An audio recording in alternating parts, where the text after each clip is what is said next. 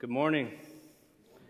Please turn with me in your copy of God's Word to the 23rd Psalm. It's a joy to be together on the Lord's Day, opening the Lord's book, singing the Lord's praises, reminding ourselves of our Lord's goodness. As I had been considering what to preach for these 3 Sunday mornings, I had taken notice of a common theme among many of the people with whom I had been speaking. Many of the people from church with whom I had been speaking, either in person or in the phone, gave me the distinct impression that they were weary.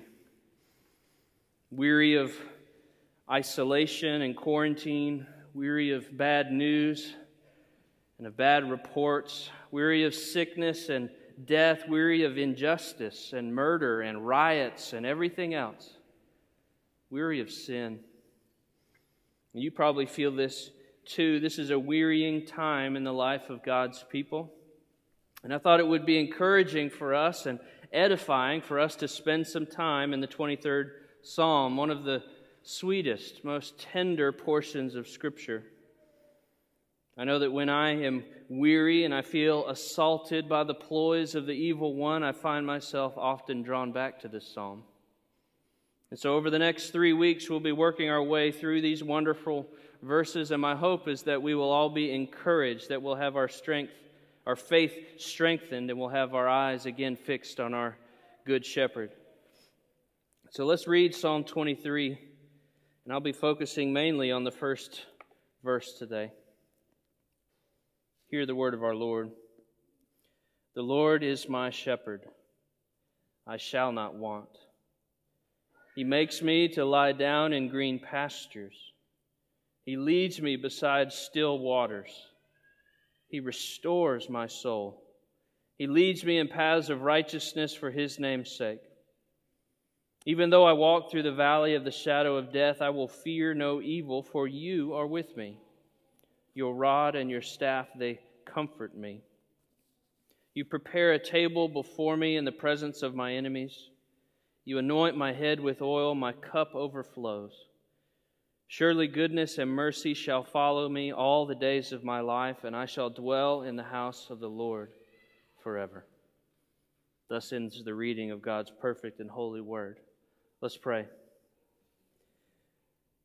Holy Father, we ask that You would feed us today from Your word, that You would lead us beside still waters again, and You would restore our souls. We ask this in Christ's name. Amen.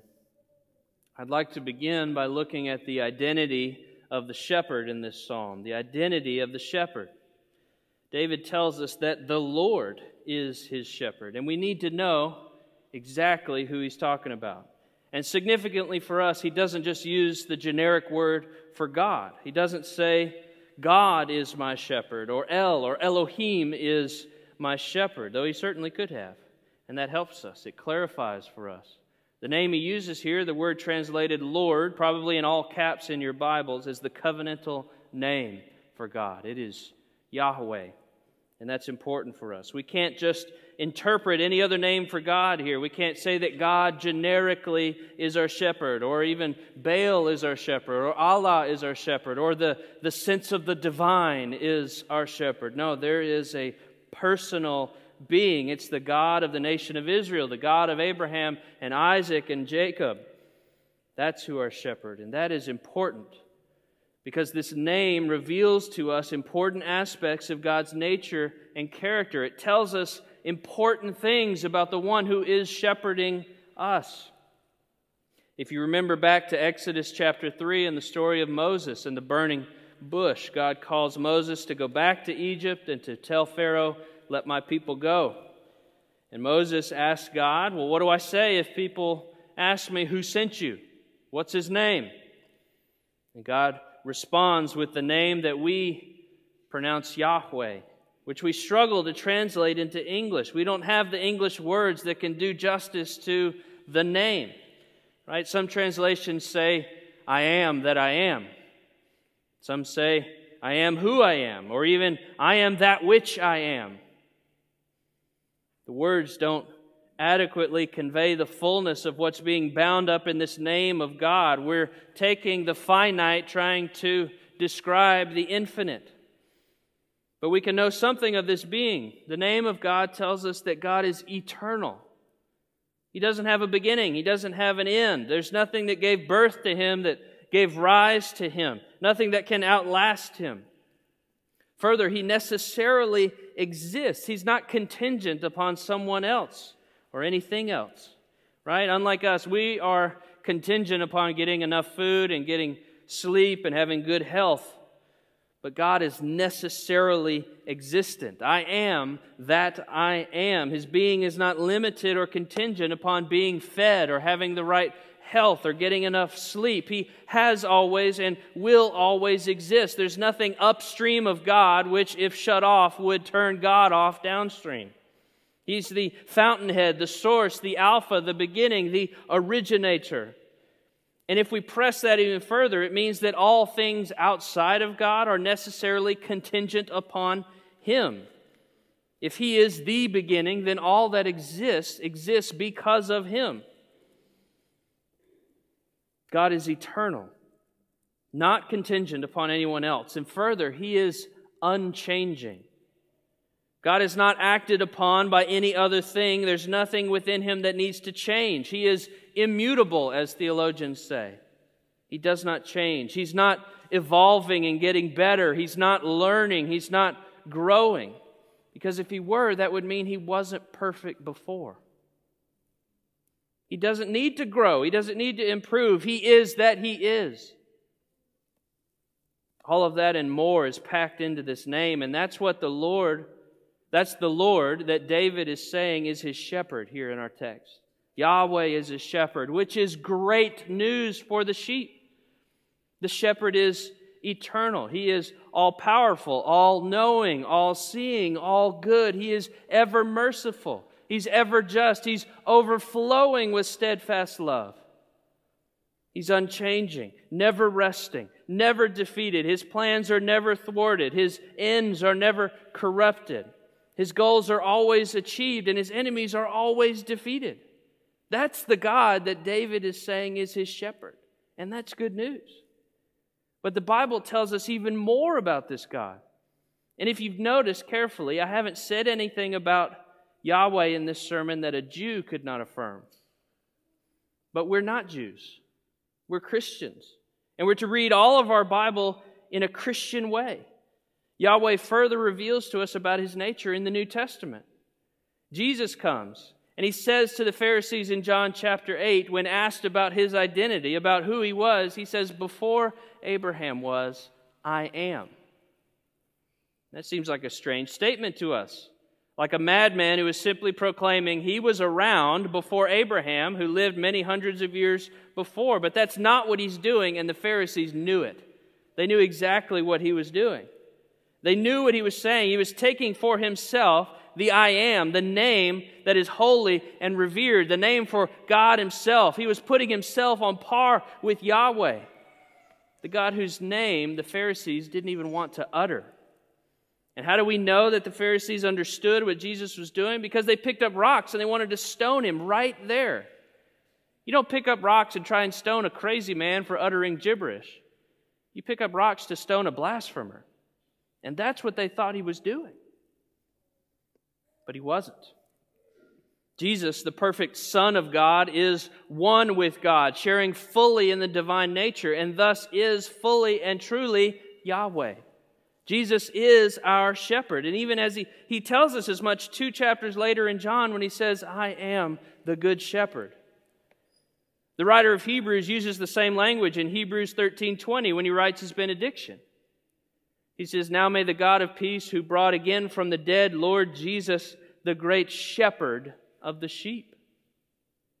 Jesus is our great shepherd. Jesus leads us beside still waters. Jesus restores our souls. He leads us in paths of righteousness for His name's sake. He's with us in the valley of the shadow of death. It is His rod and His staff that comfort us. He prepares a table before us. He anoints our heads with oil. He follows us with goodness and mercy all the days of our lives, and we will dwell in His house forever. Who is this shepherd? It is Yahweh. It is Jesus, our good shepherd. And so now that we've clarified the identity of our shepherd, I'd like to spend the rest of our time looking at the work of our shepherd. The work of our shepherd. The Bible talks about several relationships in our lives in terms of shepherding. Pastors are called shepherds over the flocks of individual congregation. Pastors are under shepherds, as it were, under the great shepherd. One pastor has even called his vocation the role of a sheepdog, whose job it is to point the attention of the sheep back to the great shepherd, using the Word of God. Husbands are under shepherds of their little flock, their families, and their work is to point their families back to the great shepherd. Indeed, even the word husband or husbandry has been used in the past to describe the care of animals, the care of flocks. Shepherds have a vital role to play. They have an important work to do if they are to be faithful in maintaining their flocks. Shepherds have to know their sheep. Shepherds have to know their sheep. They have to know their abilities. They have to know their temperaments. They have to know the likelihood of them wandering off and getting lost or getting stuck in the thorny bushes. They have to know how much and what kind of nourishment the sheep need. They have to know the kinds of things that are good for them and what kinds of things aren't. The shepherd has to know where the enemies of the sheep are, what kind of dangers are out there, and where those threats lie. They have to know the land, where the sheep need to be taken and where they need to avoid. All of this is crucial if they're to care well for the flock. The shepherd has to know the sheep. He has to know the condition of his flock if he is to be faithful. Secondly, a shepherd can't merely stop at knowing his sheep. He must do the work of feeding his sheep. A shepherd must feed his sheep. The sheep need to be taken where there's plenty of nourishing grass, and they need to be steered from plants that can make them sick or poison them. They need constant tending. They need to be moved from one place to the other so they can have a steady diet of green food. They also need to be watered. They need to be led back to safe, clean drinking water over and over. A shepherd must faithfully feed his flock. Third, not only must he know and feed his flock, he must care for his sheep. A shepherd must care for his sheep. He has to take care for their safety, protect them from the threats that are constantly watching over the flock. His eyes have to dart to and fro in order to detect the first sign of danger, like predators. Additionally, he has to protect the flock from thorny thickets. Sheep are notoriously hard-headed, and they'll get themselves stuck up on a rocky ledge or down in a briar patch, and they'll be helpless, they'll be vulnerable, open to attack, and a shepherd has to care for his flock by often extricating the sheep from such dangerous situations. Further, he has to care for the health of the flock. He has to make sure their diet is proper. He has to give them what they need when they're sick, give them whatever is needful for them to recover, and make sure that whatever supplies are required are appropriately in supply. So a shepherd must know, feed, and care for his sheep if he is to be a good shepherd. And brothers and sisters, I want to encourage us this morning by remembering how Jesus is a good shepherd. Jesus first knows his sheep. Jesus knows his sheep. He says in John 10:27, "My sheep hear my voice, and I know them, and they follow me." I know them, he says. Jesus knows us inside and out. He knows what kind of sheep we are. He knows what kind of trouble we've gotten in. He knows the sinful and foolish things that we've done and what kind of mess we've made of our lives. He knows what kind of evil thoughts we've had, what kind of selfish actions we've done. He knows. He knows how often we covet the greener grass of another shepherd's field. He knows how we nip and bite at the other sheep. He knows. And the good news for his sheep is that even with all of this intimate knowledge of all of our sin, he still calls us his sheep. We're not his sheep because we are the best sheep, because we have the cleanest, shiniest wool, not because we're the most well-behaved, not because we follow him the closest or listen to him the best. We're his sheep because he has chosen to put us in his flock. Our good shepherd picks sheep for himself that are broken, that are dirty, that are the sickly sheep of this world, and he places them within his fold. He chooses the foolish things of this world to shame the wise, as Paul says, which means he chooses the sheep that nobody would want, and he makes them his prized flock. Even more than that, he picks these foolish and sickly sheep, knowing them completely. He knows that we'll be tempted to wander off again, how we'll be tempted to go back to the polluted and contaminated streams of this world, and yet he still chooses those sheep. He's not surprised.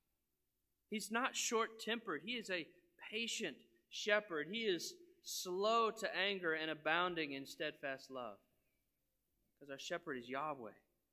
Our shepherd is Jesus Christ, and he's the good shepherd that knows us. Further, like I said above, a good shepherd not only knows his flock, but he is faithful to feed his flock. Jesus is faithful to feed his flock. As I said before, sheep can be notoriously hard-headed. We can be stubborn. We think we know what's best. Just like a sheep that thinks that green stuff over there that looks best, even though that green stuff might make them sick, we too think we know what's best and we want to go after that over there. We forget that we have a good shepherd. We forget that the Lord is our shepherd and that we shall not want. We forget that He knows us better than we even know ourselves, and He knows what we need and where we need to go and what we need to eat and when we need to eat it. But we get frustrated. We see other sheep over there eating greener grass than us, and we get angry and jealous. Why do they get that green grass? I want it. Why do they always get the good stuff and I'm stuck with the old dry hay? Why do they always get the prettier pastures and get to drink from the clearer streams? Why do they get to lie down in quiet meadows while I'm sitting over here unwashed and unshorn and eating stubble? This isn't fair. And in our disgruntled pouting, we begin to wander off and we try and feed ourselves. We try to fill our bellies with all sorts of weeds from this world. Weeds that taste sweet at first. And they're everywhere. They're plentiful over here. They're colorful weeds. They're tasty. They're not like the boring food that my mean old shepherd used to give me. But before long, we realize that these weeds do not satisfy. No matter how much I eat of the weeds of this world, I'm never full, and the more I eat, the more my stomach is churning within me. I get sick. I try to feed my soul with ambition and success, or with craving attention from others, or with sensuality, or with self-righteous gossip and dissension, or with greed and possessions.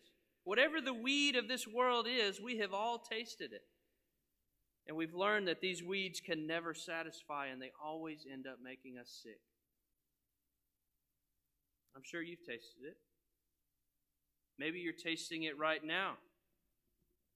You've been nibbling on some of the forbidden weeds, and you've just started to taste its bitterness. Or maybe you've been chowing down on toxic weeds for years, and you're desperate for something to satisfy your cravings without making you feel sick. Well, dear ones, I want to encourage us by remembering that Jesus Christ is the faithful shepherd that feeds His flock. He knows what they need, and He's provided it for them. In John 6, Jesus proclaims to the crowd, "I am the bread of life, and whoever comes to me shall never hunger, and whoever believes in me shall never thirst." He goes on to say, "Truly, truly, I say to you, whoever believes has eternal life. I am the bread of life. Your fathers ate the manna in the wilderness, but they died. This bread, this is the bread that comes from heaven, so that you may eat of it and not die. I am the living bread that comes down from heaven. If anyone eats of this bread, he will live forever. And the bread that I will give for the life of the world is my flesh. Christ has perfectly provided all the food that we could ever need. His food is heavenly food, celestial food, like we just sang, a spiritual food. It's a food that can never perish. It can never spoil. It's ever satisfying. His food is the sacrificial death that he died in the place of his people, plus the perfect life of righteousness that he lived before God.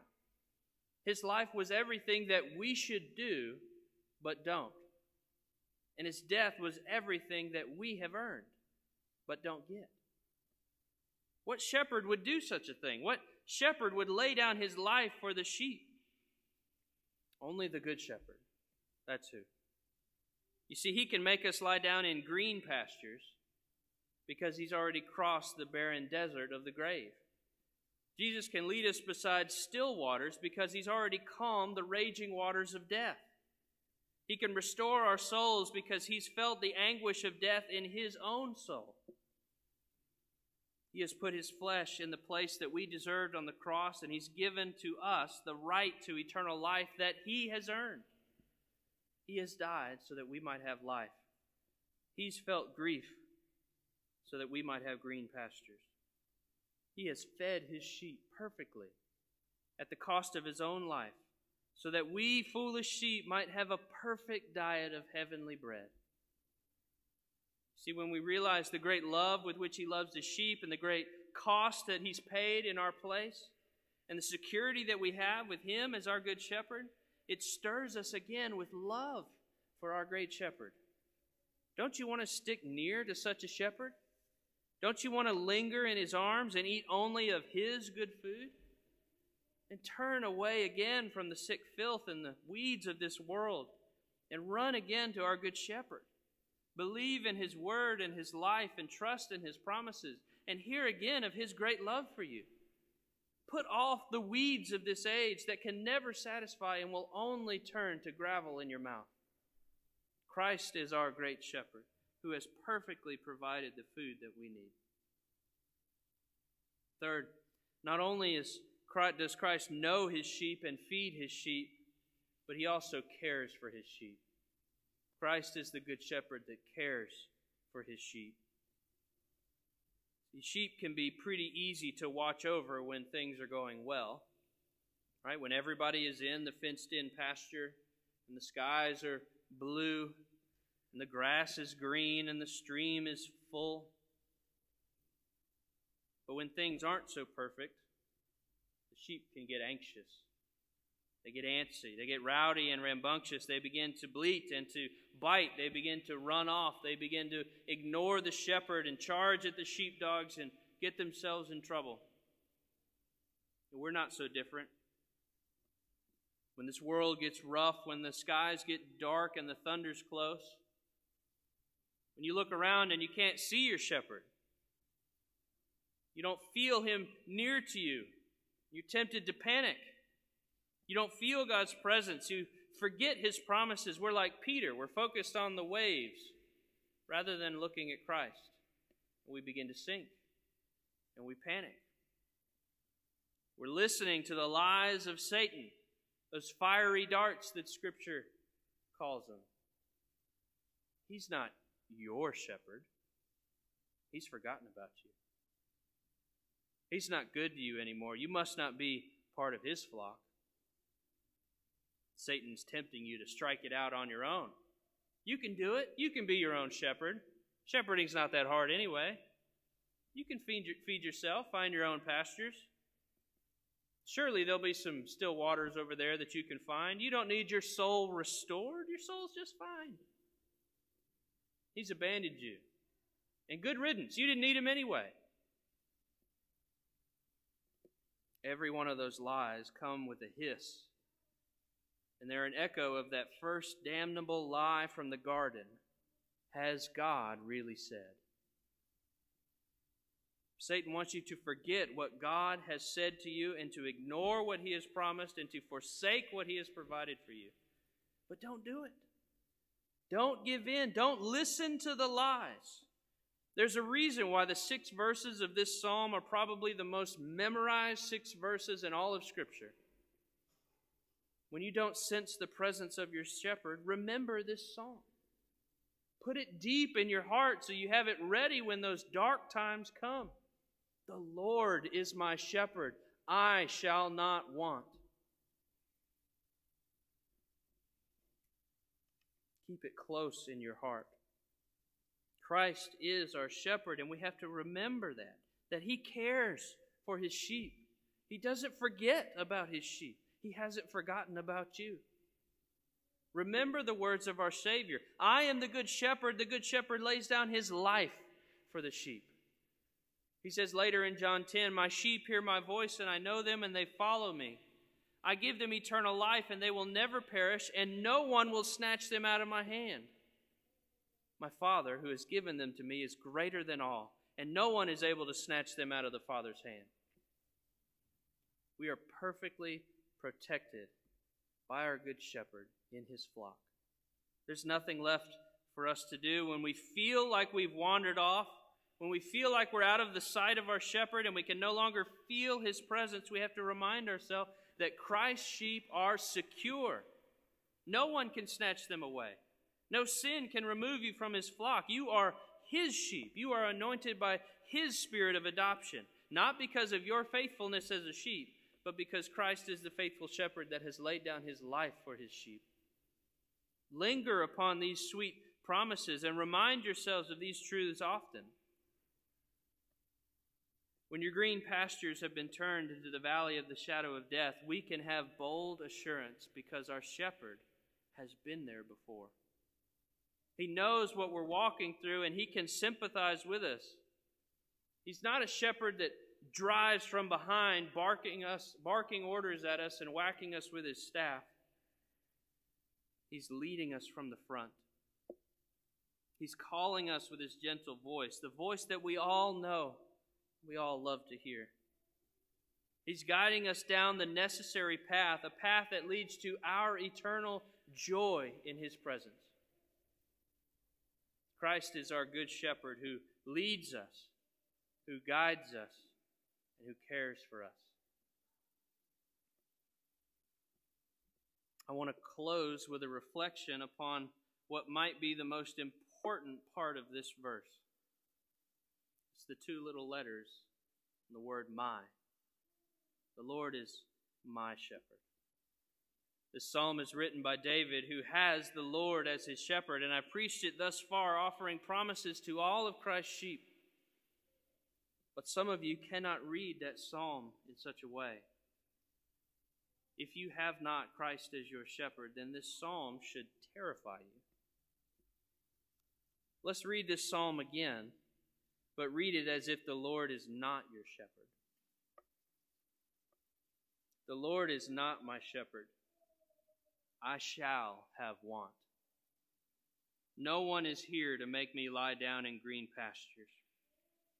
I have no guide, and the waters are raging. Who will restore my soul? I'm left to guess at which are the paths of righteousness, and I'll do it on my own. When I walk through the valley of the shadow of death, I will quiver in fear for the evil that comes upon me. I am alone. Your rod and your staff, they terrify me. You prepare a grave before me in the presence of all. You cover my head with a burial shroud. My cup has run dry. Surely wickedness and cruelty will follow me all the days of my life, and I shall die alone in the grave forever. Dear ones, if you have not the Lord as your shepherd, then know that you will have him as your judge.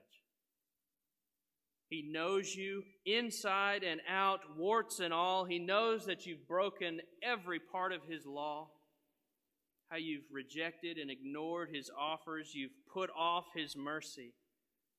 I plead with you, don't wait any longer. Come to him this very day. His offer of forgiveness and acceptance stands for any that would come to him. He's the good shepherd that delights in restoring weak and broken sheep. Don't wait until you've washed yourself or cleaned yourself up. Come to him today. Look to him by faith and believe his promises. Forsake the filth of this world and come and graze in his pasture of goodness. He is our good shepherd. And for us believers, I want to close with a final encouragement. It's an extended illustration or a picture written by an old missionary about 150 years ago about the truth of this psalm and the different kinds of sheep that are in his flock. He writes, Come down to the river. There's something ahead worth seeing. Yon shepherd is about to lead his flock across the river. And as our Lord says of the good shepherd, you see that he goes before and the sheep follow. Not all sheep follow in the same manner, however. Some enter boldly and come straight across. These are the loved ones of the flock who keep hard by the footsteps of the shepherd, whether strolling through the green meadows or by the still waters or feeding upon the mountains or resting at noon beneath the shadow of the great rocks. And now other sheep enter, but this time in doubt and in alarm. Far from their guide, they miss the crossing and they're carried down river, some more, some less. And yet one by one they all struggle and make it over to their good landing. Now notice the little lambs. They refuse to enter. They must be driven into the stream by the sheepdogs. Poor things, how they lap and they plunge and they bleat in terror. And that weak one over there, yonder will be swept quite away and perish in the sea. But no, the shepherd himself leaps into the stream and he lifts the little lamb to his bosom and he bears it trembling to the shore. All safely over, how happy they all appear. The lambs frisk and gambol about in high spirits, and the older ones gather around their faithful guide, and they look up to him in subdued but expressive thankfulness. Now, can you watch such a stream and not think of that shepherd who leads Israel like a flock? And can you not think of another river which all of his sheep must cross? He too goes before, and as is the case of this flock, they who keep near to him fear no evil. They hear his sweet voice from Isaiah 43:2, saying, When you pass through the waters, I will be with you, and through the rivers they shall not overwhelm you. With eye fastened upon him, they scarcely even see the stream, or even feel its cold and threatening waves. See, regardless of the sheep that you most resemble in that story, either the faithful ones with eyes fixed upon the shepherd or the trembling little lamb that needs to be carried by the shepherd, remember that all of his flock will safely reach the other side, and that he leads us only through valleys that he's already traveled. Let's pray. Holy Father, we thank you for the truth found in your word. We thank you for the good shepherd who was faithful in our place, and we thank you for his care over us. How we shall not want because of his faithful provision. Lord, give us faith during the trials of this life, through the valleys, to know that you are with us. I ask this in Christ's name. Amen.